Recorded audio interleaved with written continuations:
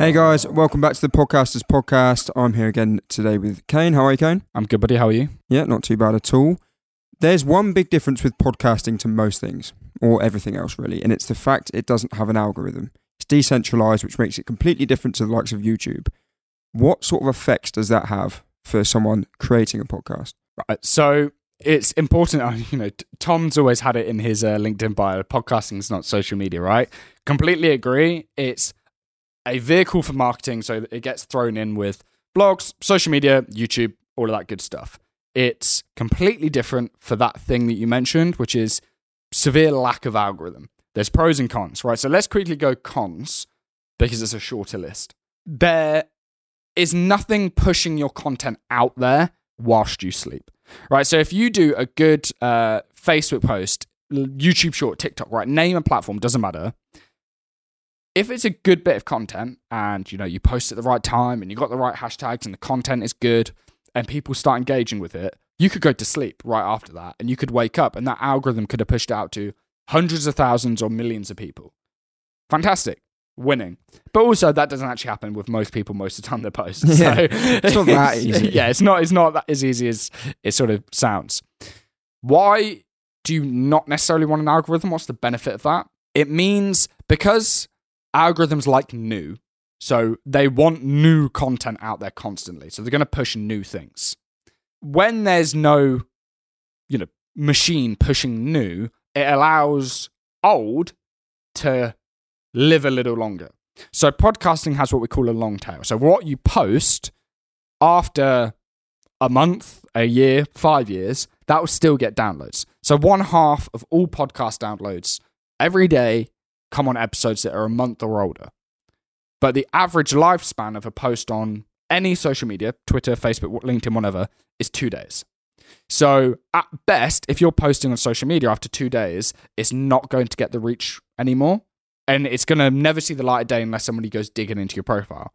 But on a podcast, even you were sort of astounded this morning, right? You logged on to our Omni Studio, our hosting site, and realized how many more downloads episodes we're getting, because what you normally check like every week or every 30 days, right? So, roughly. But if you go back and look at what episodes are doing 6 months ago, what they're doing today, and still getting downloads. Yeah, what it is the first page is obviously the most recent ones. You look at that and then sometimes you might have one not perform too well, you're like, oh, and then you look down, you're like, oh, that one's doing well now. Oh, and that one. Then you go to the next page, you're like, wow, they're all doing well. Next page, oh, they're even more. And it's just little bars saying that there's someone listening more or less every day on every episode. Yeah, I mean, that's incredible because if you're using, all right, so we use the podcast to get clients and to answer frequently asked questions, things like this, which is nice because it means you can create content and then months are passing and people are still seeing that, which means they get in touch points with us. They're, the whole know, like, and trust, they're being involved with us a lot more. They're more likely to buy products and services, whether it be our podcast agency or one of our trainings. Like, that just helps. Or get your brand out there, right? Get more followers and fans completely remotely without actively having to push that out all the time is awesome. So that's number one, is that long tail of, because there's no algorithm pushing stuff, therefore there's no bias towards new, you can still get that back catalogue of content to really sort of rinse everything out of it. Second thing, if you want to do something a bit more controversial, let's say, well, there's no one saying you can't. So right now, we're doing a Facebook Live into our community. So hello, everyone that's watching. So we'll put in the show notes the link to the free Facebook group, right? It's just for podcasters. Now, if I said certain words, not necessarily like swear words or anything like that, but that live will automatically just turn off. Yeah, that's why we've got to be a little bit more professional today. Nah. But the benefit of a podcast is you are free to say whatever you want without fear of being taken down, shadow banned, right? We've had some people we work with that have their podcast on YouTube and they have said like certain world events in the recent years, I'm being careful because of this Facebook Live, have had a negative impact on the economy. And purely just talking about that word, bang, shadow banned. And that was an account that just hit 100,000 subscribers, wow, right? Making 20, 30 grand a month. And literally overnight it was still active, but it just did no numbers for like the next 3 to 6 months. Right? And that was Rob's account. So that's really irritating. So, you or your guest has to be really careful. And right now, any podcast we work on this on YouTube, we're spending a ton of time bleeping any swear words because at the moment YouTube are really cramming down on that. So you are kind of hindered. You've got one hand tied behind your back when you're trying to get some good content out there or be your authentic self, because you are limited to what you can say or how you say it without you sort of having your legs chopped out. Yeah, absolutely. My biggest thing on the algorithm is adjusting the way you approach your own content.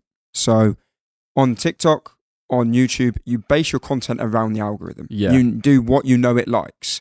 Whereas for podcasting, your focus needs to be, does it sound good? Is it good content? Because you get way more reward without an algorithm for good content and good SEO and good descriptions and all of this than you do on the other platforms. Because you could have the best YouTube video in the world, but if it's not of the liking of their algorithm, it's not going to go anywhere. Whereas on a podcast, it has that chance, especially if you focus heavily on the SEO side of it. So people can discover you. That was the word I was looking for, discoverability. So if you can get that right, you're laughing, because then you know your content's good enough that when it's consumed, it will get more and more listeners. But what it does mean is that you can't cheap out on the marketing. Like you said, it's not going to get pushed out at all. So we work with hundreds of clients, and not everyone's successful. And that's because it doesn't matter how much advice you give someone, they're not always going to do it. Well, no. And if people don't do the marketing, they won't succeed. And it's a fact. Podcasting isn't just going to blow up out of nowhere. You've got to actually put a little bit into it first. But that's worth mentioning, right? So some people might be thinking, well, how do I get discovered on these platforms? So SEO, right? Titles and show notes and volume.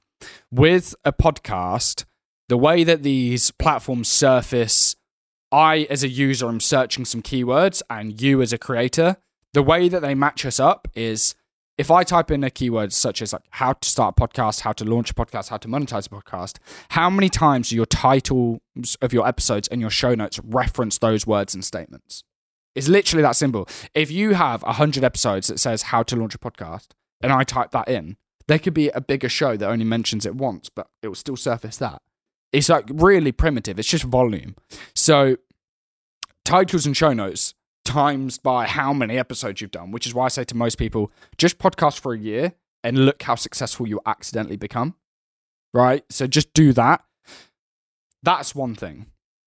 Then you've got other promo, like off-platform, but let's say just on podcast, title, show notes, and volume, and 2 charts.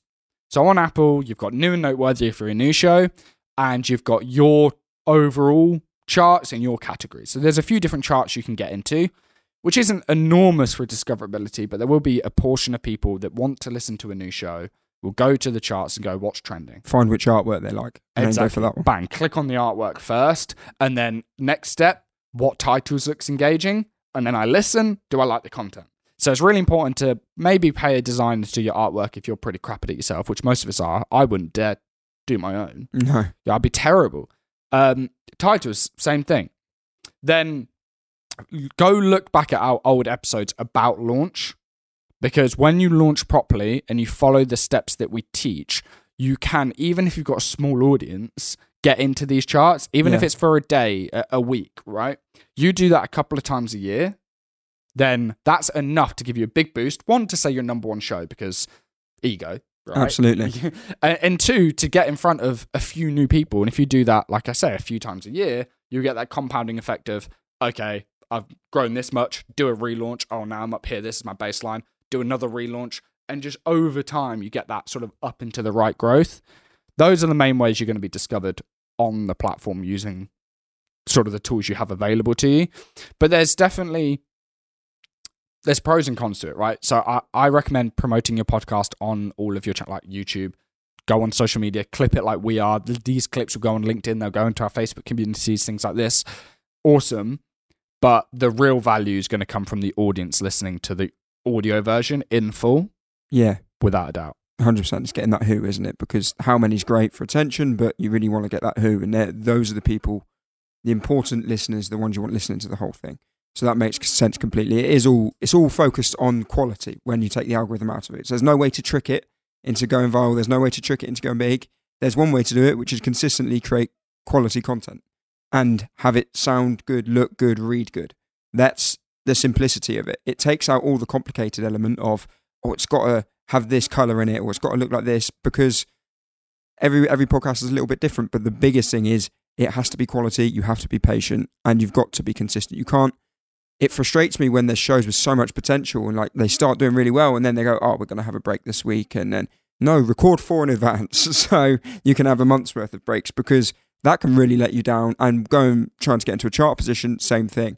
It's based on followers on Apple Podcasts, isn't it? So if you can get a lot of followers in a short amount of time, it's as simple as that. That's how you get into the charts. There's ways to do that, but that is the premise of it. So get into the charts, helps with discoverability, especially if you get right up near the top, and just be consistent, but make sure it's good quality.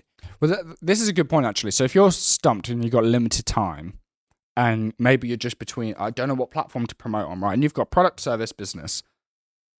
I use this analogy a lot. So if I'm doing a training, I'll get people, hands up, one in the chat, whatever, if it's in person or virtual. If you've ever bought a high ticket product through TikTok, £500, £1,000, some people say that's a medium ticket, right? So no one, ever.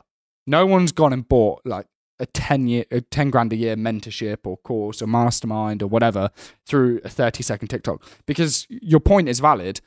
So much of it is taken up by pleasing the algorithm. So, I need to make this animation in the first second so they watch the next 3 seconds. Then I need some really harsh edits where I'm cutting out half the content because my clip is 65 seconds and really I need it much closer to 40 seconds to get some really good engagement. So then you just chop out, and then, don't forget you need to do a call to action for them to follow or comment, because you need those engagement sort of factors in so that the algorithm likes it. So then that's your last 5 seconds, and then before you know it, you've got no content there. And yes, I know you can have 3-minute TikToks, or I think it might even be 10 minutes, but they don't work. There's a purpose of TikTok, isn't it? And it's to get in front of eyes. Exactly. It's not to build that relationship. The purpose of TikTok and podcasts are so different, but they also go hand in hand. Because TikTok's your way of, especially if you're trying to build your brand. I had this conversation 10 minutes ago with someone. I said, look, you definitely need to be doing video, because if you are trying to build your brand, you want to be everywhere. You want to be recognizable. TikTok, perfect. If you have a really niche audience and you want to do longer form content, then TikTok might not be the thing for you. And then you just go on podcasts. And then most podcasts you can repurpose to TikTok, but you can't obviously make lots of TikToks into a podcast. So it's a great tool, TikTok, but it's not ever going to be your main source of income. 100%. And guys, if you want more support and tips like this, make sure you join the Get Paid for Podcasting Facebook group. We'll link it down below. We're also live in it right now. So thanks everybody watching, and thanks for listening. Cheers, guys.